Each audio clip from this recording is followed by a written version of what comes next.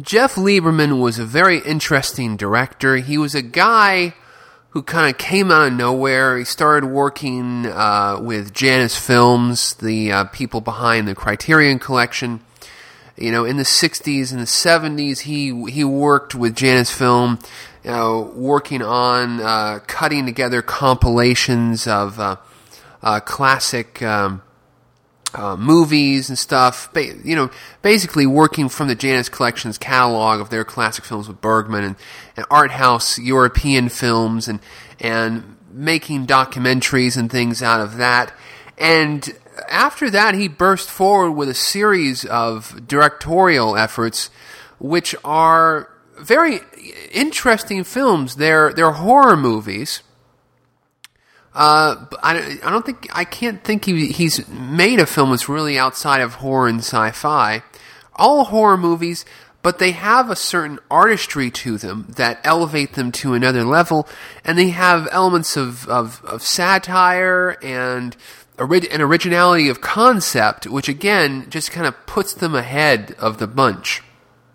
I mean, like his first film, Squirm, which is a backwoods film about basically killer worms, electrified worms that grow to a gigantic mass, and they threaten the backwoods, the little town, southern town in the middle of nowhere, But he takes that and he weaves it into this strange Southern Gothic story with this, this young girl, her boyfriend who's from, a city boy who comes in and he gets caught up in it, and then there's a big, country bumpkin who's attached to her, and there's all these original scenes of the worms and the coming, just literally flooding, like metric tons of these worms that are like flooding the town and flooding in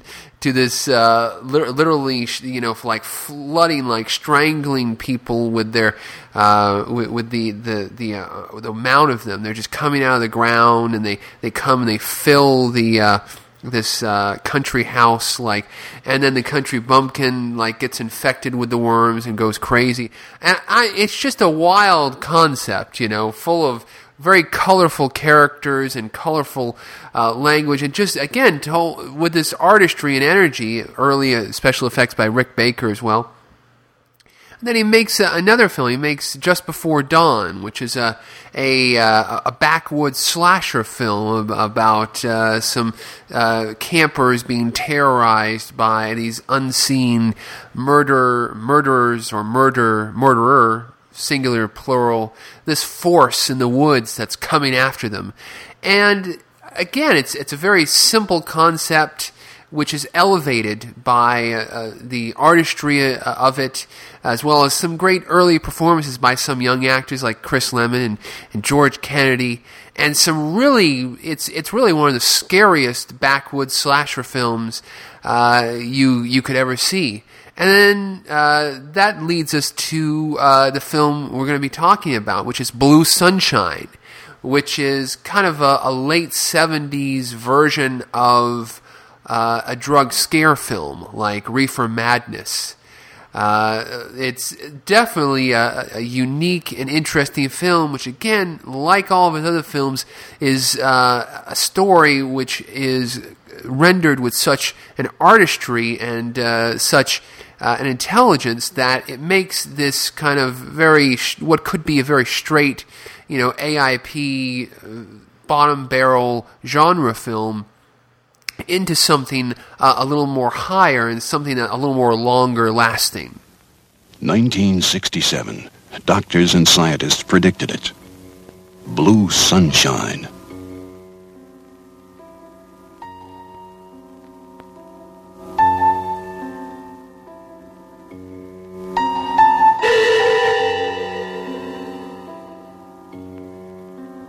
Did you ever hear the words Blue Sunshine back in school?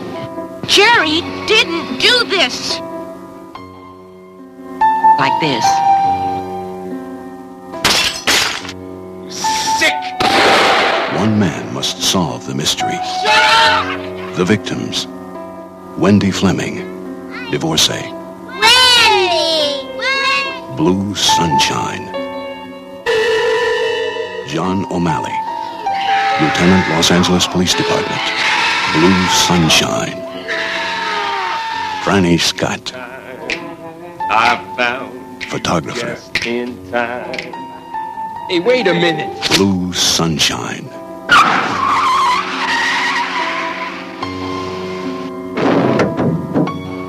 Wayne Mulligan, campaign manager. Blue Sunshine. Dr. David Bloom, Kelly, resident surgeon. give me a sponge. I said a long instrument. 1977.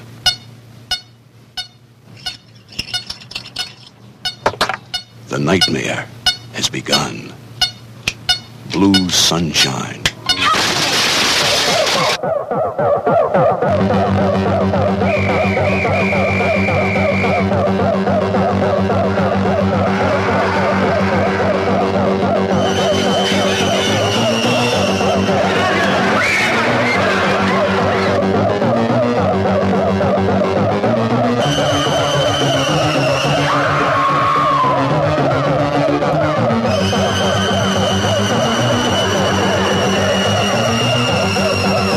Blue Sunshine.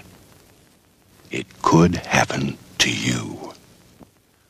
Well, Blue Sunshine stars the late Zalman King as Zipkin, this kind of neurotic, jittery young man who goes to a party one night in a cabin and gets involved in a murder. He becomes a murder suspect. And we follow him as he's being chased by a police detective who's trying to uncover what's going on, as Zipkin himself tries to uncover what's going on, and it leads him into a very tangled web of a series of other murders which seem to be somehow related to a drug, Blue Sunshine, which is a form of acid which was sold in a very specific school at a certain specific period of time, and it seems like everyone who's taken the Blue Sunshine, about 10 years later, is having flashbacks and going crazy and turning into a homicidal maniac. And it also appears that the main person who was the main drug pusher of Blue Sunshine is now a very powerful political figure. He has ascended into the halls of power and doesn't quite want his past to come out. So Zipkin is again racing against the clock to clear his name and to uncover the mystery of Blue Sunshine, and it's quite an action film with some some strange elements to it, some satire, satirical elements to it. Very much a late 70s film of his period. The clothes, the fashions. The ending disco rampage scene where one of the crazed Blue Sunshine people rip through and basically destroy a disco club. Some people have seen that as a commentary on on disco. But according to Lieberman, it was not necessarily intentional. According to him, disco was just at that point exploding as he made the film. Great film, great acting by all of the principal actors. Of course, Zalman King. He's like this crazed mix of Marjoe Gortner and Sean Penn. He's like the love child of Marjoe Gortner and Sean Penn. He has this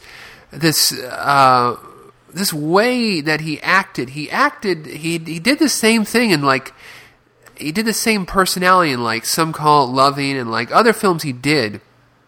he was primarily a television actor. Like I think he was in The Doctors. He was in like a kind of a daytime soap, or was it like a nighttime soap? I've never seen that at all. I've never seen any of Zalman's 70s television work at all. It's before my time. But apparently that's where he became big, and then he branched out into these independent films, and then late into the 80s he branched out into softcore theatrical work, and then in the 90s Showtime and the Red Shoe Diaries, and probably made his fortune out of that. Very, very sadly died just a few years ago. Died in the I think it was 2012, 2011. That was a very, very, very sad situation. But in any case, he will his work is immortalized here as the Zipkin. All of the people that surround him are in this film are great. The film, as I said, very well shot. Had a great soundtrack by Charles Gross. Soundtrack, by the way, that was recently re-released on vinyl. It was released as an LP by Mondo Records, the offshoot of Alamo Drafthouse here. And Jeff Lieberman came down to the Drafthouse and actually showed a 35mm print of Blue Sunshine here. And it was a record release party. It was a party for the release of... There was the album they released. They had the same Jay Shaw artwork on a VHS release of the film, as well as a poster. So all three of those, the vinyl, the VHS, and the poster, had this new cover art by Jay Shaw. It was a very interesting blue artwork of all these doors opening, and then all these doors, and then there's one door open, and the Blue Sunshine person is out there, So I'm going to go ahead and shut up here and play the full Q&A with Jeff Lieberman, and I hope you all enjoy it. Watch it, old man. Good crowd. Hi, guys. I've never been to Austin. I was in Texas once, in Dallas, and I remember everybody had guns. Anybody here packing? No? It's just a Dallas thing? Anyway, who's seen this movie? Okay. Now, more importantly, who's done acid? I did. All right, well, if you can imagine, this movie was done in 1977, so if you're in a theater back in 1977, disco was just the beginning of disco. It was right before Saturday Night Fever, which disco, exploded. The costumes, everything. What I'm trying to say is I wasn't trying to do a period 70s movie. It was the 70s, right? So if you can imagine watching this movie and it's the 70s outside, like Superfly and Shaft and all of that stuff. Beginning of cocaine and all. And I had no idea that it would be so, what's the word? Pathetic? You tell me. I'm not gonna decide on that. It's predicting the future in a certain way.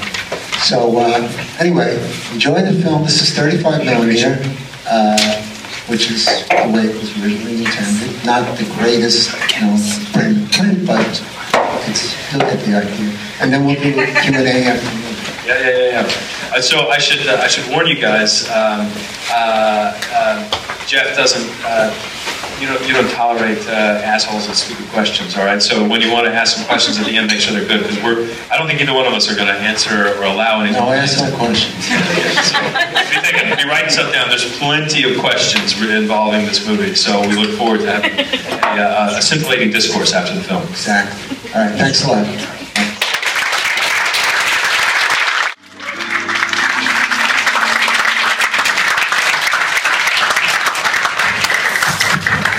All right, ladies and gentlemen, put your hands together for the one and only Mr. Jeff Lieberman.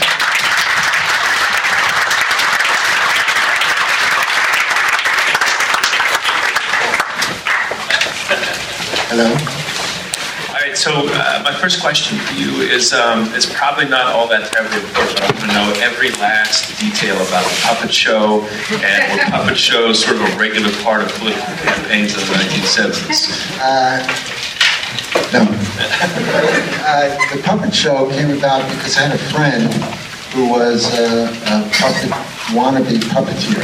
And he would always come to my house and have Barbra Streisand and all these puppets. So it was stupid. It was like, hey, why not have my friend Steve bring me out to California? That's how lame it was. It had nothing to do with anything. Is this your friend Steve? Yeah. We should also, before I forget about it, we should talk a little bit about the soundtrack. As part of the show tonight, obviously, is celebrating the release of the soundtrack for the album on 180 gram vinyl. So tell us a little bit about how you got into your relationship with the composer and everything to do with the soundtrack. Yeah.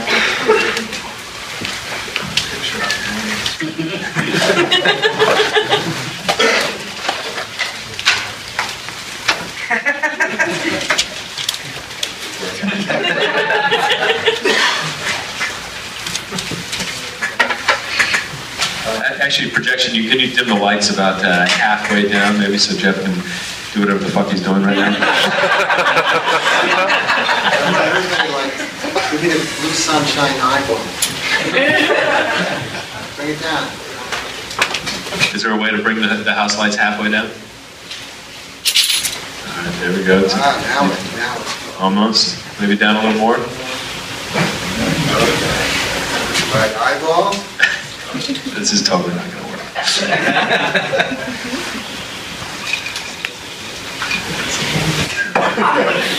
I think we were talking about the soundtrack. The soundtrack. I had no idea what do you do with a subject like this? And you don't want to do like spot on, like there was movies like The Trip. You don't want like psychedelic and heavy. Well, they didn't call it heavy metal, but psychedelic, Jimi Hendrix type of right-on stuff. I said, okay, I'm not going to do that.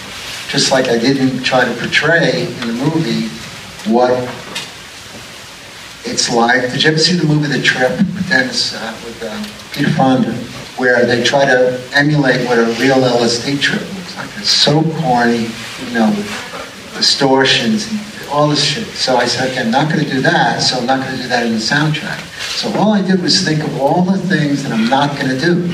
I had no idea what it was going to be. So when I got Charlie Gross, I told him all the things not to do. But I had no clue what to do. But that's a creative process that I use with writing. I say, like, when I come up with an idea, I take a sheet of paper and say, make a list of all the things that have been done already and eliminate it. What's left? What's left is a fresh idea. Sounds easy, right? So with Charlie, I said, do that, and it took like 2 weeks. I didn't hear anything. I got really nervous. And then he says, come over to the apartment. I want to show you something. He goes on the piano. He's looking at me. I sit down, and he just puts his hand out on the baby grand piano and goes, bum, bum, bum, bum, bum, bum. I went, whoa. And then he goes, bum, bum, and goes up the scale, and he goes, bum, bum. And I said, so that's going to be the entire score, and you're going to bring in orchestra, blow it up, and that's basically the thing. He says, yeah. I go, boom, done. And I never talked to him again until he did the whole. He got the London Philharmonic, went to London Philharmonic, came back with that score. And then I get to take a bow, I'm genius. He was great. Well, how about the origin of the film itself? I mean, was there anything in particular that inspired this movie? And I guess also a part B to that film. Can you talk any bit about your own personal experience with psychedelic drugs? Yeah, well, I asked him when it was legal. It was not illegal. I could have said to a cop, see this? Acid. And it became illegal about a year after I started doing it. I didn't do it that much, because I like mescaline better. But it wasn't so much about me doing acid, it was that the government was, all these public service things that they would say, LSD causes genetic damage, and LSD art link letters, daughter jumped off a roof. You hear they're trying to dissuade the young people of the 60s from taking this drug. So, just like the radiation scare in the 50s, I don't know if you guys know that there was a thing called the Cold War. So, our government would tell you, there's going to be an atomic bomb, and you're going to hide under your desk. You have a duck drill. And they go, duck! So you're going to go under a wooden desk as a 100 megaton bomb drops on New York and turns you to glass. But they said build a bomb shelter, and the same kind of scare. I said, they're doing it again. And all the geniuses in Hollywood in the 50s said, the public is so afraid of radiation. Let's do radiation movies, because they're already afraid of it. So I said, they're afraid of LSD. What if it's true? I did the same exact thing as the radiation movies with LSD. Instead of saying it's full of shit, it's funnier to say, what if they're right? That's basically what it is. Oh, and the idea that you can get genetic damage to yourself. Like when I first got the idea, I said, okay, if I took LSD and it does genetic damage, it could be my offspring, right?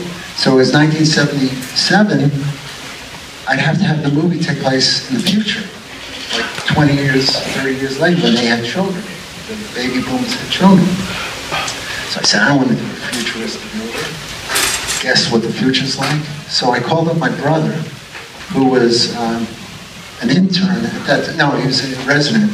He's a doctor. And I said, could you get genetic damage and it manifests in you 10 years later instead of like your offspring and something happens to you? And he said, is this for a movie? And I said, yeah. And he says, do I get a credit? I said, yeah. He goes, it's possible. So if you look at the end of the movie, it says, medical consultant, Gary Lieberman, MD, on the credits.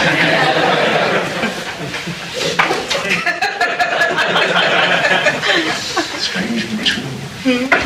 Well, I'll go ahead and take a few questions out from the audience. Anybody got any questions for Mr. Lieberman about this film, any other films, LSD, his experiences in the 1970s, or mall discos? Any of these things are all fair game.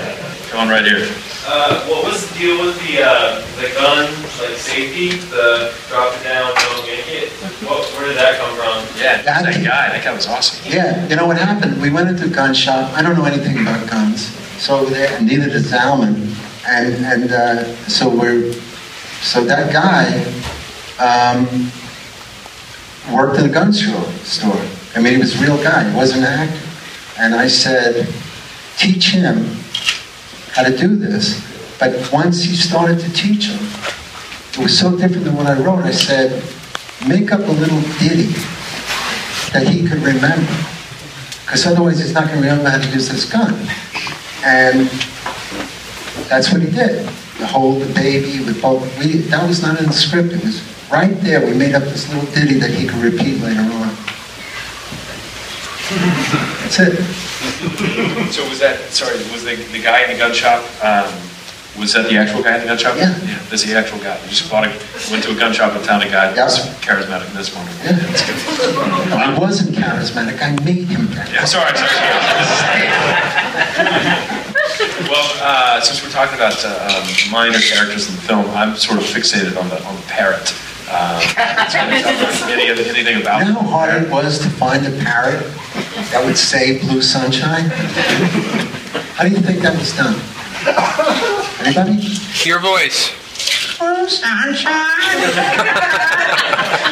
It's so easy. Hello, Johnny. Do you get a credit for voice of parrot? You know, here's another thing about the sound. the kids, they go, "Stop it, Wendy, you're scaring me," and all that. Everything the kids, Dr. Pepper, all that. Those kids came in with their parents. You can't have the little kids without their parents there. Their mothers were there. And I said, "Let's get shoot everything but the thing with the knife. Do that last." So we do the thing with the knife, and they take out this knife that looks like a kid's pirate, so fake, like a dough, plastic crap. I said, "This is ridiculous. Get a real knife." They said, "We can't do that." I said, "Do it." So he gets a real knife. I said, I said to the DP, "You better get this." He's like, "I got a feeling we can only get it one take." So he swore to these women. I mean, if it was my kids, he swore, rubber knife, he showed them the rubber knife. All of a sudden, she comes out with that thing, chases him around the room. These women swept in, grabbed the kids, ran out the door. Gone. So I said, "But we haven't dubbed the foot, we didn't even record the voices. It's hard to get them to act, so you do that later, or they just stand there and say, 'Stop it,' when 16 times. Went back to New York. That's my daughter doing all that. She's Wendy. Anything from the movie. Got a question here on the end. What was up with the doctor repeating long instruments all the time? Did he put you up to that? That's you're actually a doctor. So how about the medical accuracy? That's funny that because I said to Tim, ask me that question. Oh, is that right? Yeah, here's what happened. We go in the operating room, and there were no doctors, right? It was a real operating room, but there was nobody around. No nurses, no doctors, no nothing. We had all this stuff. I called my brother, the medical consultant, and I said, "We got all this stuff. This is before you could do like a FaceTime, so you can't see it." So he says, "I'm not a surgeon, I'm a pediatrician." He says, "But there's two things that I remember from medical school. There's a Kelly and a long instrument." So I said, to Bobby Walden, I go, "Kelly and long instrument." He goes, "Which one's a Kelly?" I said, "I don't know." I said, "But I guess the long instrument is long." Right? That's why. Because I didn't know what else to tell you. I want to be the medical consultant on your next film. You got it. Another question from the crowd? Right here. Did the audience get that you were sort of making fun of the moral panic kind of? No, it always annoys me that audiences are so, not everybody, but just, they take things at face value and they don't see that, maybe I'm not that stupid and there's more to it than meets the eye. So it took a long time. Now they get it. It took, 30-something years.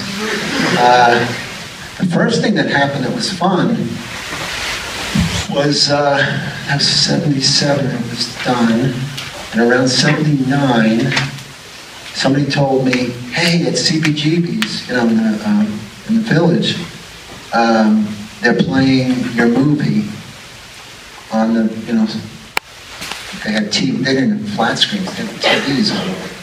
I said, "Why would they be doing that?" So I went down, and actually that was the only time I saw the Ramones, because they were playing, and it was just a disco scene, over and over, that whole disco scene, and him throwing the people in.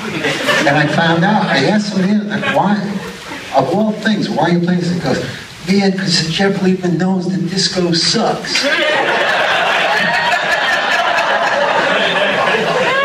So that's right, he's really looked into this whole thing about the punk. He really is a punk. But that was a completely not. I mean, and that was the very beginning of the disco thing, and it doesn't occur to people. It's like, if I was saying disco sucks, I'm saying that any loud music, like Dr. Pepper's, can make these people freak out. It could be Lawrence Welk turned up really loud. I took credit for that, too. Well, you made a conscious choice to end up with Big Daddy, so... Exactly. Yeah, Big Daddy. Any more questions for everybody? Got one right here.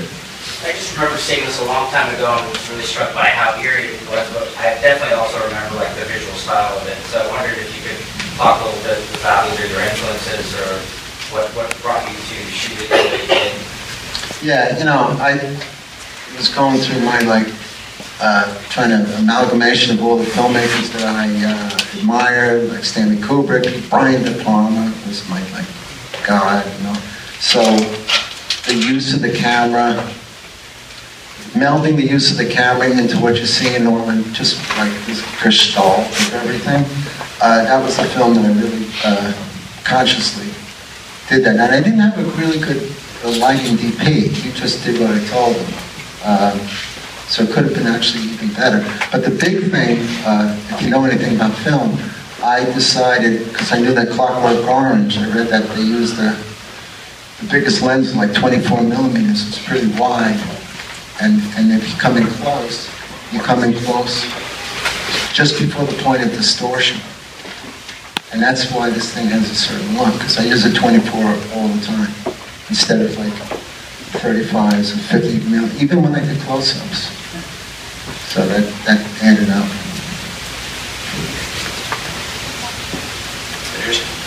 I used to catch this on late night TV when I was a little kid. I always loved it, but I was always baffled. How little? Oh, shoot. I'm old, but... I'm older. I first saw him when I was about 12. Yeah, that seems perfect. Good. Yeah. I was baffled by the interview because I always expected the congressman to have some mind control agenda going on, or at least that he would turn. And so I just... Why... What do you mean turn? Like turn into one of the crazy acid... He's a dealer. Yeah, good dealers never means it. This first rule of dealing. Never say never. Anybody knows that. Yeah, no. The weirdest thing was that thing at the end where it says how many doses are still out there. Bang! It was in the New York Post as fact. And I said, from now on, when I read the newspaper, it's like if they don't say this is a thing in a fictional movie. They say that this, and the DEA is looking into it. There's all these drugs. It's like, holy. Did anybody go back at you about that? With the drugs? Go back to me? Yeah, it was in the news. It was in the newspaper, yeah. Oh, yeah. Then if they interviewed me, of course I ran with it. I said, absolutely. It's a true story. Why would I say no? I made it up. True story. And I'm sticking to it. So when you guys were putting the soundtrack together, how easy was it to come up with the materials? Did you still have everything archived? And what was the process for getting the album done? Well, we did, the negative of this movie was lost. And that's why it took so long for the audiences to, it went like 10, 12 years. This didn't play on TV anywhere because, 1-inch tape was not good enough for television. Couldn't make a digital file because the negative was lost. But we always had all the sound ingredients. So that's the reason why, and all the separation. So we remixed it. And that's, you couldn't do a record album if you don't have the sound separate. You don't hear all this stuff. So I'm anxious to hear. I'm buying a turntable. I don't have one. I have 2 albums. I have the Stones' Sticky Fingers when the zipper still works. And I have a Thelonious Monk that was never open. And that's it. I got rid of all my albums. You now have 3 albums. Now I have 3. That's right. Any more questions? All right. Well, we're going to be out in the lobby. We've got soundtracks, VHS tapes. I think Jeff has also brought some DVDs. If you have never seen Remote Control with Kevin Dillon and Jennifer Tilly, it's a film I made in 1987, and that I did myself to make a new Blu-ray, and I remastered the whole thing and did a limited 1,000 copies, and then that's it, because I just did it to archive the movie, so there's a couple of hundred left. So I have a bunch. Jeff, thank you very much for joining us here in Austin. Thank you guys for celebrating. See you guys down the lobby. So there it is, Jeff Lieberman, Blue Sunshine, a great film. If you haven't already, go ahead and seek out the Synapse Films DVD release. They had a special edition DVD released many years ago, almost a decade ago, I believe. Blue Sunshine, or over a decade. Blue Sunshine, a beautiful cover with the soundtrack, a soundtrack CD inside. I believe that's still in print. The ultimate prize would be a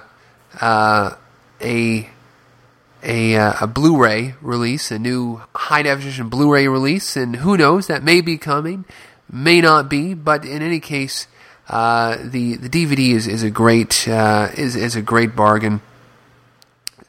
And also, it shows up on cable very frequently. Frequently, it shows up in TCM Underground, the TCM cable channel. Also, it was recently re-released on DVD by, I believe, Hen's Tooth Video. They released it with a new cover and all this stuff. And then also Elvira released it with her bumpers. Because it showed on Movie Macabre, the Elvira creature feature show in the 80s, and they actually re-released it on DVD as well. It's a double feature with the other Elvira show on it, and I have that release actually. It looks like to be almost the same video transfer as the Synapse, but it's cut up, and go with the Synapse release. It's still out there. I think it's still available for semi-reasonable prices, so that's the one to go with, and you're going to love it. It's a great film.